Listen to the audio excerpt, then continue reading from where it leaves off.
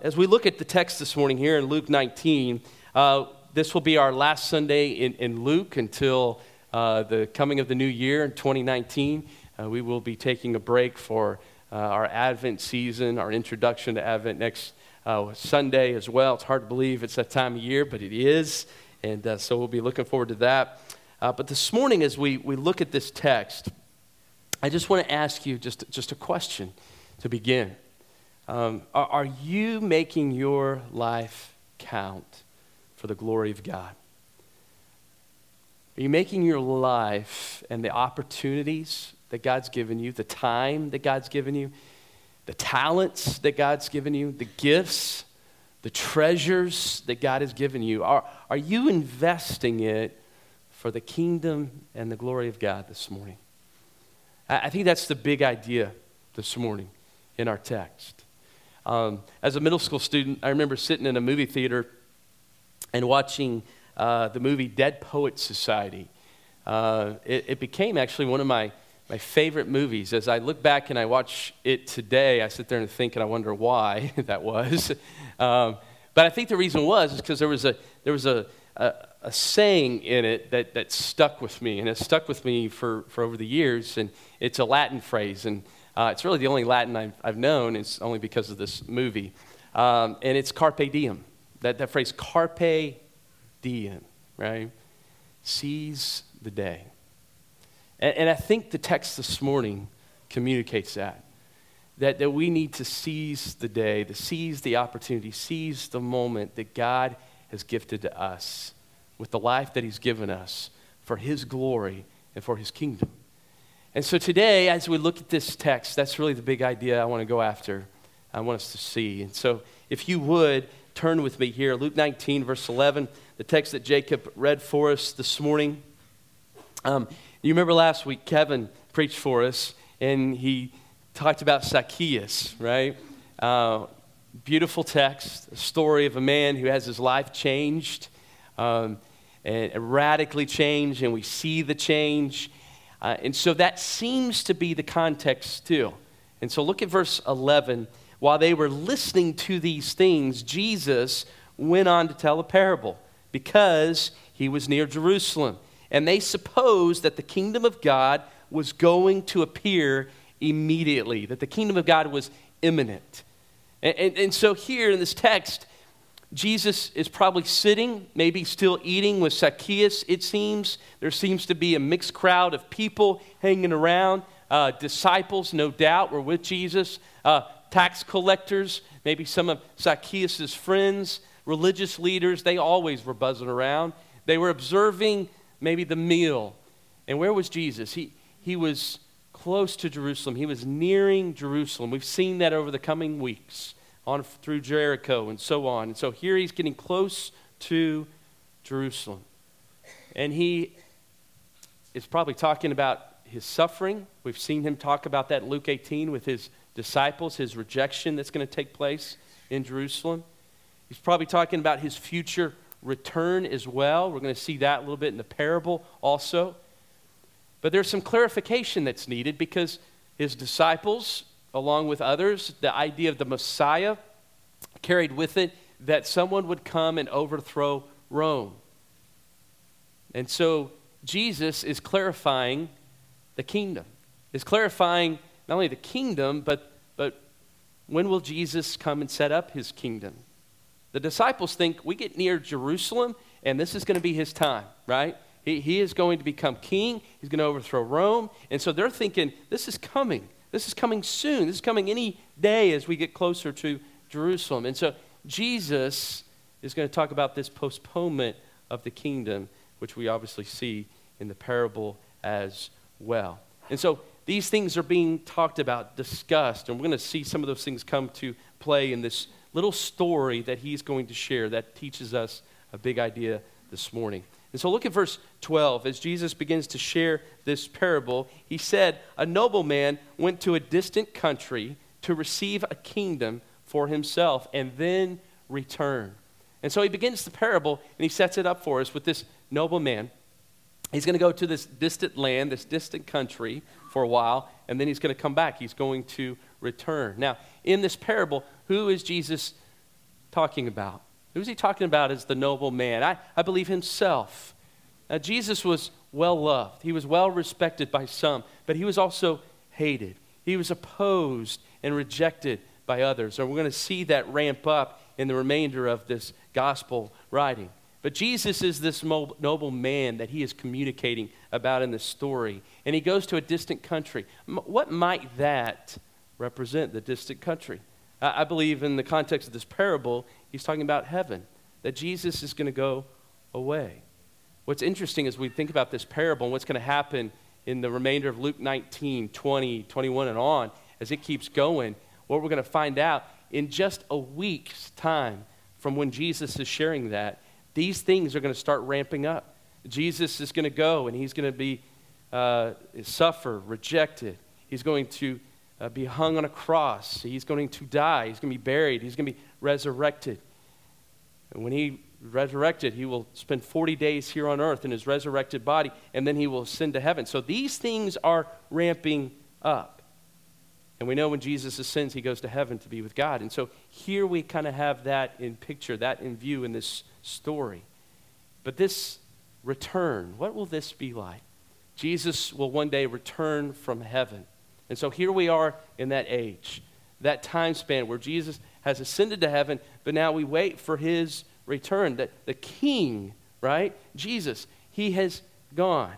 But he is going to come again and receive his kingdom, his rightful reign. The Bible tells us in Revelation chapter 19 about Jesus as king of a kingdom. And that's the picture of this parable this morning.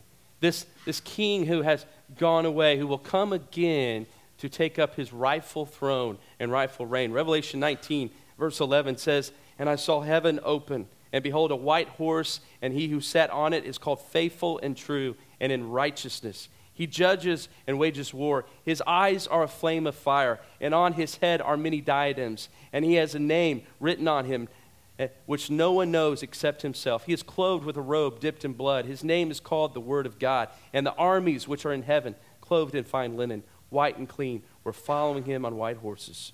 From his mouth comes a sharp sword, so that with it he may strike down the nations, and he will rule them with a rod of iron. He treads the winepress of the fierce wrath of God, the Almighty. And on his robe, on his thigh, he has a name written. And that name is the King of Kings and the Lord of Lords." You see, when Jesus returns again, that is how he will come. That's how he's coming. He will come from that distant country. He will come from heaven, and he will return again here to earth. And so as we begin this parable, I want us to think that way. As we take this story, right, that is a story that Jesus shared, as we think of it in spiritual terms, as we think about it in the kingdom of God, this is what Jesus wants us to think about. And so these things are ramping up for Jesus. It's getting close, weeks away. Okay? And so look as the story continues. Look at verse 13. It says here, "And he called 10 of his slaves and gave them 10 minas and said to them, 'Do business with this until I come back.'" So verse 12, we have this king. He has a kingdom. It's rightfully his. One day he will come and reign in all power. But until then, there's business to be done. God's business. And so in this story, what do we see here? Before he goes to this distant country, this nobleman entrusts to his servants, 10 right here, he gives them equal responsibility for advancing his interest while he is absent, while he is gone. And what does he give them? He gives them a mina each. Okay? A mina was equivalent to about 3 months worth of wages. Okay? About 100 days worth of wages. And so what would that be equivalent maybe to today? Let's just take the number 15 grand, right? 15,000, and say, okay, he's given each of these 10 servants, okay? He's given them 15 grand each before he goes away, okay? And so what are they given? They're given the same amount. And as we think about this amount this morning, what I want us to think about, they're given the same opportunity. I want us to think about the word opportunity because I think that is what God has given us all. He's given us the same opportunity, those who are his servants, his disciples, his followers. He's given us the same opportunity. And so here in this story, what is this business? What is this opportunity that God has given us? He's given these servants in the story this money. What are they going to do with this money? How are they going to invest it? What about us? What's the business that God wants us to be about? I want us to think about what's the last words of Jesus after he has died, he's buried, resurrected, was here for 40 days here on earth. Before he ascends to heaven, he tells his disciples something significant, something very important as he commissioned them. We find that in Matthew 28, a familiar text to maybe some of us this morning. But Jesus said this to his disciples. He said, all authority has been given to me, he says, in heaven and on earth. And then he says, go, therefore, and do something. What is that? Make disciples of all the nations, of all the different ethnic groups all over the world, every tribe, every tongue, every nation, baptizing them in the name of the Father, the Son, and the Holy Spirit, teaching them to observe all that I've commanded you. And then he gives us a promise. He says, lo, and I will be with you even to the end of the age. And so, what's the business that God has given to you and I as his servants? It's to make disciples. It's to make disciples. And guess what? He's given all of us the same opportunity to do that. The same opportunity. Just as he did with these servants. He's given them the same opportunity. He's given you and I the same opportunity. Now, there's differing talents in here. There's differing people with different amounts of treasures. There's differing people in here with different spiritual gifts. Yes. But we all have been given the same opportunity. The business of God is this. When we look at Jesus, what was he about? He was about the glory of the Father. That's what his life was about. And he was about making more worshipers of the Father. That's why he was here on earth. It was about the glory of God. And that's God's business.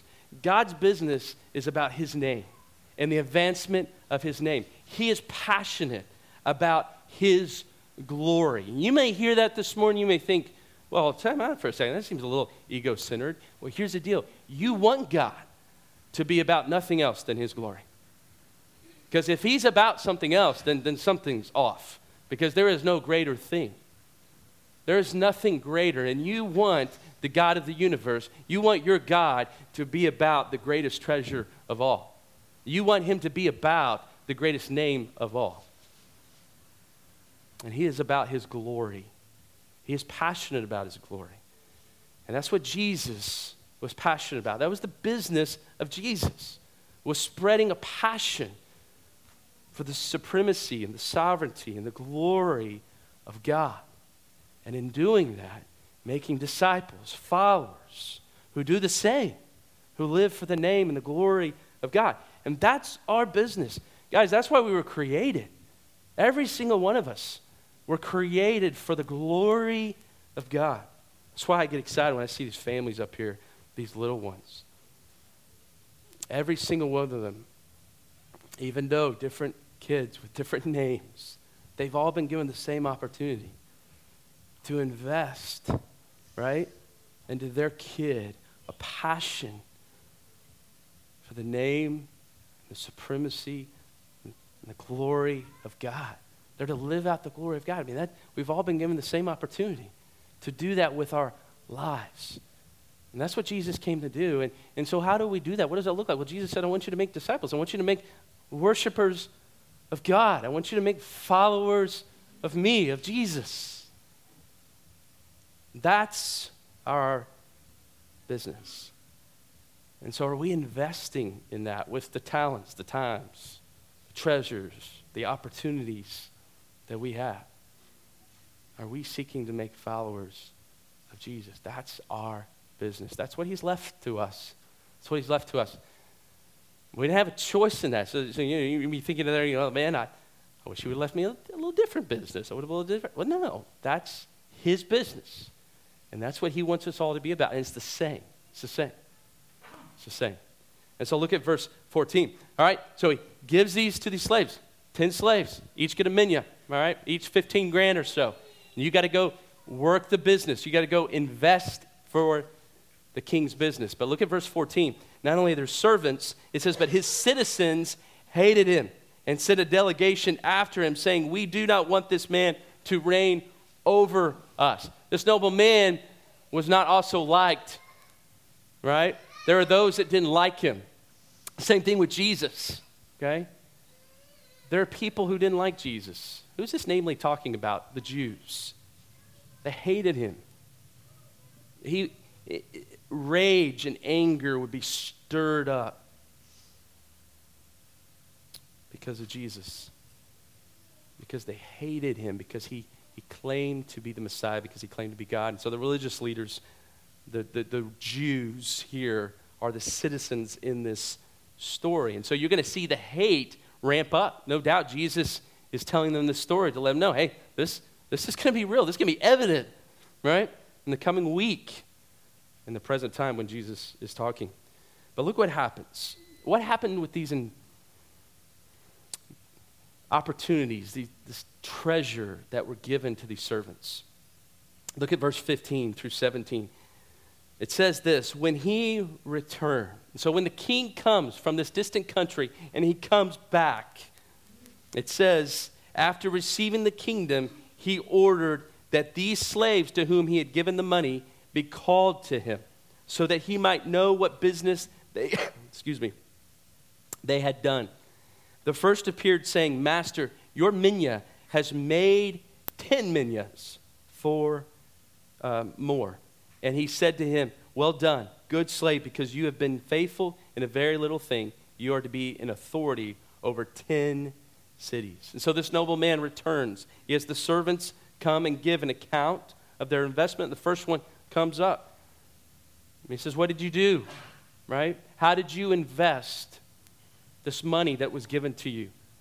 What return do you have?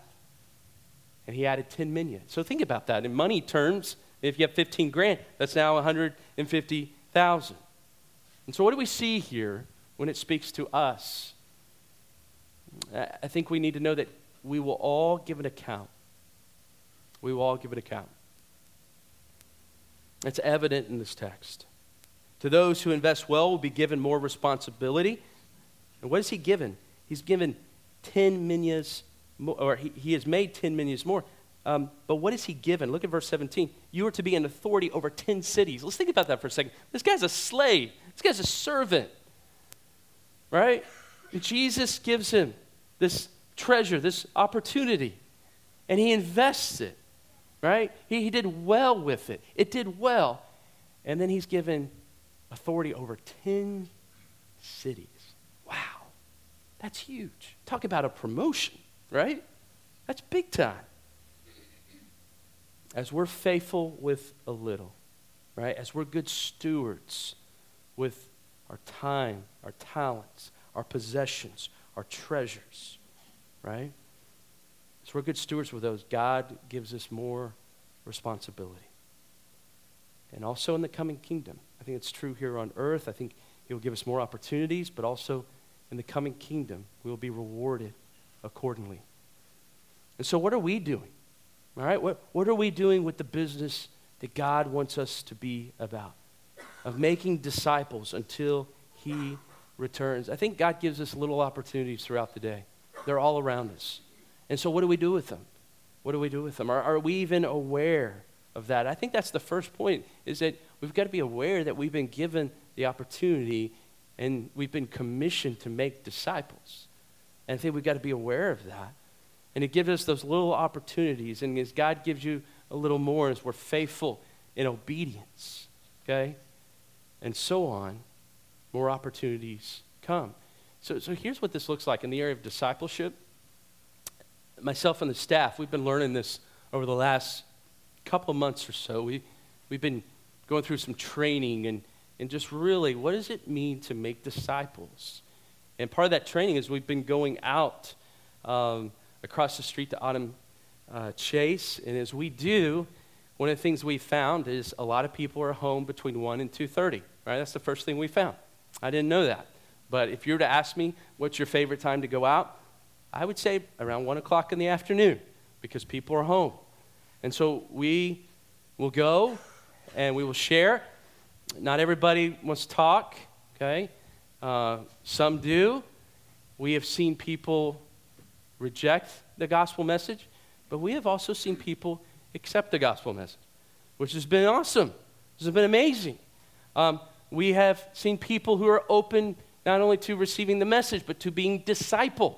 And so part of our training has been to go and disciple those who respond to the gospel.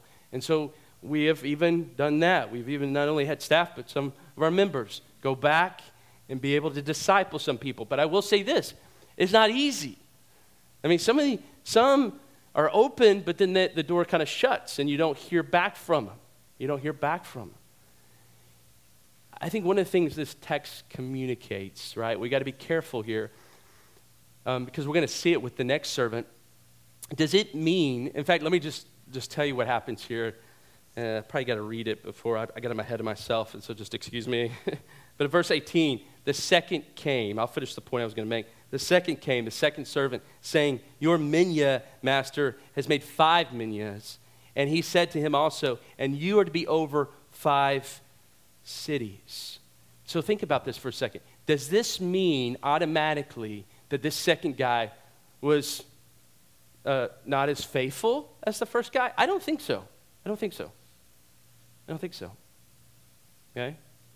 I think what I see in this text is I see 2 guys that were obedient, that were faithful, right?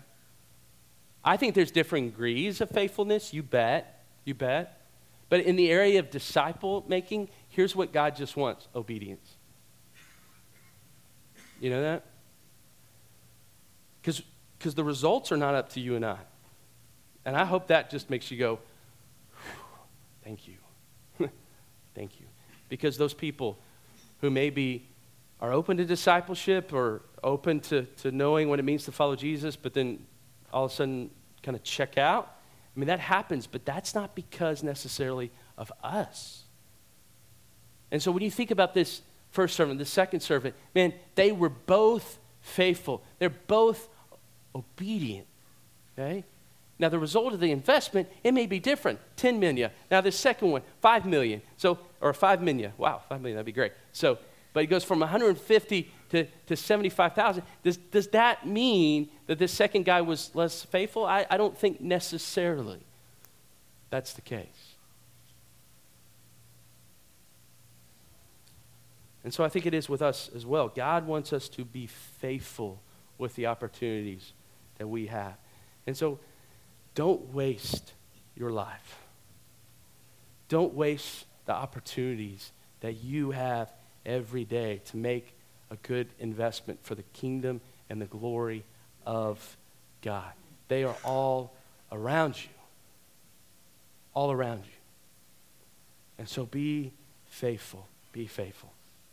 And so I think that means we've got to be good stewards with the opportunities that we have individually, with our family, collectively, as God gives them to us as a church. We want our lives to count, Lord. We want to make good investment with the opportunities you give us.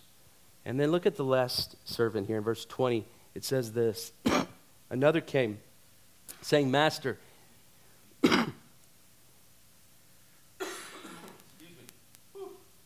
said, Master, here is your minya, which I kept put away in a handkerchief, right? Now, the over 30 crowd in here, you know what a handkerchief is. Below 30, maybe below 20. Let me do this. I'm just do a quick poll, all right? Who in here, and this is okay. If you don't, you're just helping us. There's nothing wrong if you don't. But how many of you don't know what a handkerchief is? You hear handkerchief and you don't know what it is. Steve? Okay, cool. Man, you might be the only honest soul in this room this morning. Right? Paul would come to you and say, don't let people look down on you because you're an example of faith and purity in speech. So well done. Well done, and you've modeled that this morning for all of us, so thank you. A handkerchief. I'll explain that in a second in some vivid way. Hold on a second.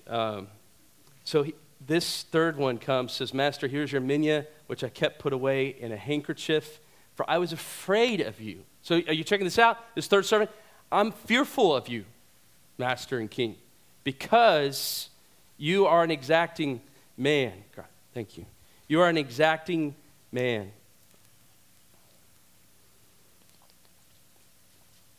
You take up what you did not lay down and reap what you did not sow. And he said to him back, so this is the master back to the servant, by your own words I will judge you, you worthless slave.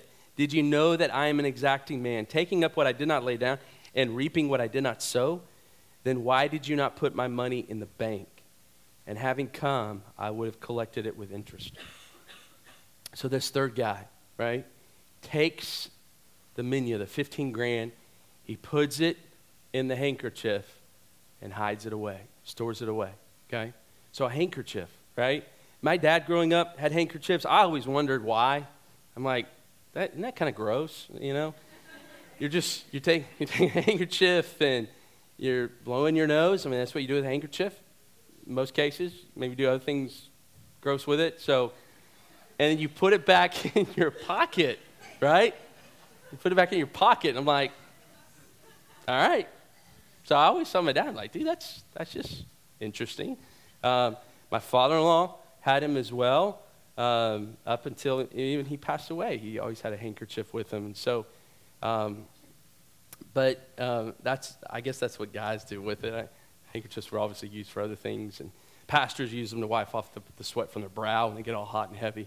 So, but he wrapped it and put it in a handkerchief. So it's kind of like this. It's kind of like if we've been given some money. Say we've been given an inheritance, and we took the inheritance and we maybe stick it under our mattress or something, or in the sock drawer and hide it away. And that's what this third guy did. Why? Why did he do that? Because he had a view of his master and king that was false. He thought he was harsh. He thought he was rigid. He thought he was a tough master. He had a false view of the king. And some of us may be like that. And I want you to know this morning. If you're a believer in Jesus Christ this morning, you've been given an inheritance, a great inheritance. Because of the death, the burial, the resurrection of Jesus Christ, you have been given a great inheritance. And so what have we done with that? Have we put it in a handkerchief and done nothing with it? And it may be because maybe we've never truly been discipled, and so maybe we just don't know, right? Or maybe we do, but maybe we're fearful that we won't do it right. Maybe we're afraid to step out by faith. I mean, there could be many different things. Maybe we have this view of God that is faulty and wrong, whatever it may be. But here's what I want you to hear this morning. In the kingdom of God, sin is always not just bad things. Sometimes sin is doing nothing at all, right? And I think that's what we see here. This guy did nothing. Nothing. He did nothing. And so in verse 22, the slave's very words of excuse convict him. Convict him. Because this guy, there may be some fear legitimately here, I don't know, but it's a false view of who his master is. And instead of being led with some diligence, he's lazy. This guy's flat out lazy. And his words convict him and tells him in verse 22, if you really would have thought that this king, this master was a hard man, and you thought that this king wanted to take and harvest something that somebody else had worked for, if you knew that's what the king wanted, then I think the king's basically saying in verse 22, well, why didn't you at least give it to the bank if you thought that way? Make some interest. And so I think in verse 22, he's basically calling him a liar. I think he's saying, you didn't really care what I was like. You simply wanted to live your own lifestyle, ignore your spiritual opportunity for no other reason than your own desire. So he did nothing. He did nothing with what God had given him. And so here's some thoughts this morning about this, because I think the big idea here is that, hey, we all have the same opportunity, and what are we doing with that? So my question to you this morning, and to myself, what have we done with our Christian life? What have we done with our faith? And so the answer may be this. For some of us this morning, we will say, well, I go to church sometimes, okay? And that's your answer. That's the equivalent of your answer. I go to church sometimes, okay?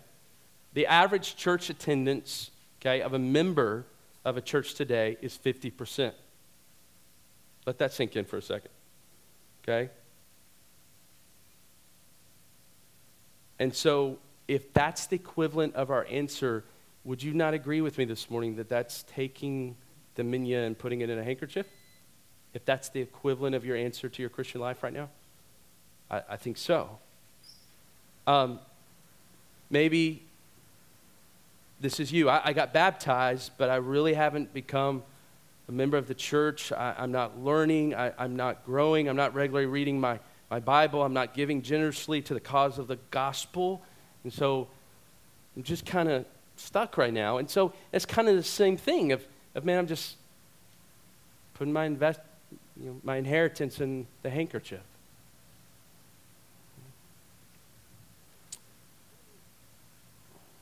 Maybe some of us are here this morning and we don't know what to do next, right? What do I do next, right? I want to encourage you this morning. My big challenge to you this morning is don't stuff away the opportunity that God has given you by bringing you here to the Ridge, by bringing you to hear the gospel, by bringing you to hear the teaching of God's word each week, and just sit, right? And just sit. Man, but start somewhere this morning. Be encouraged this morning to take, right, that inheritance that Christ has given you out of the handkerchief. Say, okay, listen, I'm going to start with the first step, right? I just want to encourage you. Take a first step. And this morning, that may be for you is, man, I want to start reading my Bible, right? I want to start reading God's word, and I want to start learning about him. And maybe you want some help with that, and you want to take a step into a relationship, an accountability relationship. You want somebody to start discipling you. Maybe it's stepping into a life group and say, I want to get into a small group of believers, and I want to start growing together with these people and do life together and learn what it means to follow the Lord together. And so it's starting like that. Maybe you're here this morning, you're like, you know what? I've been sitting here long enough, and I need to start serving in some certain way and doing something for the kingdom of God. And let me start in this church by serving. And so maybe it's that this morning. But we've got to take it out of the handkerchief, basically, and stop just stuffing it away this morning. And so I think for all of us, it's a challenge. And then look at verse 24 through 27. He says, then he said to the bystanders, take the minya away from him, give it to the one who has the 10 minyas. And they said to him, Master, he has 10 minyas already. They don't think that's fair. And so I tell you that to everyone who has, more shall be given, but from the one who does not have, even what he does have shall be taken away. Right? So the minya is taken away. So this is serious stuff here. You just got taken away this minya, this 15 grand, and now it's going to be given to the guy who has 10. And I think the simple message is here: do not waste the opportunity given to you. Do not. I think for Zacchaeus, if you think about Zacchaeus, if Zacchaeus is hanging around and listening to this and hearing this, right? Do you not think he's greatly encouraged at this point? Because immediately, he starts making changes, right? And no doubt he's encouraged as a new disciple, a new believer as he's hearing this. And then lastly, verse 27, those enemies of mine who did not want me to reign over. So those citizens, back in verse 14, bring them here and slay them in my presence. It's a reality of the judgment of God. And I think what we've got to learn from this text is that all are accountable, down to every individual, for what we do, one, with the gospel, right? In verse 27, they rejected the gospel. They rejected Jesus as king. They rejected him as Savior, as Messiah. What about us this morning? Where are we? How have we responded to Jesus and to his gospel? Have we accepted Jesus as our Lord and Savior? Have we believed? Have we trusted? Have we placed our faith in Jesus as our Savior this morning? We're all held accountable to that.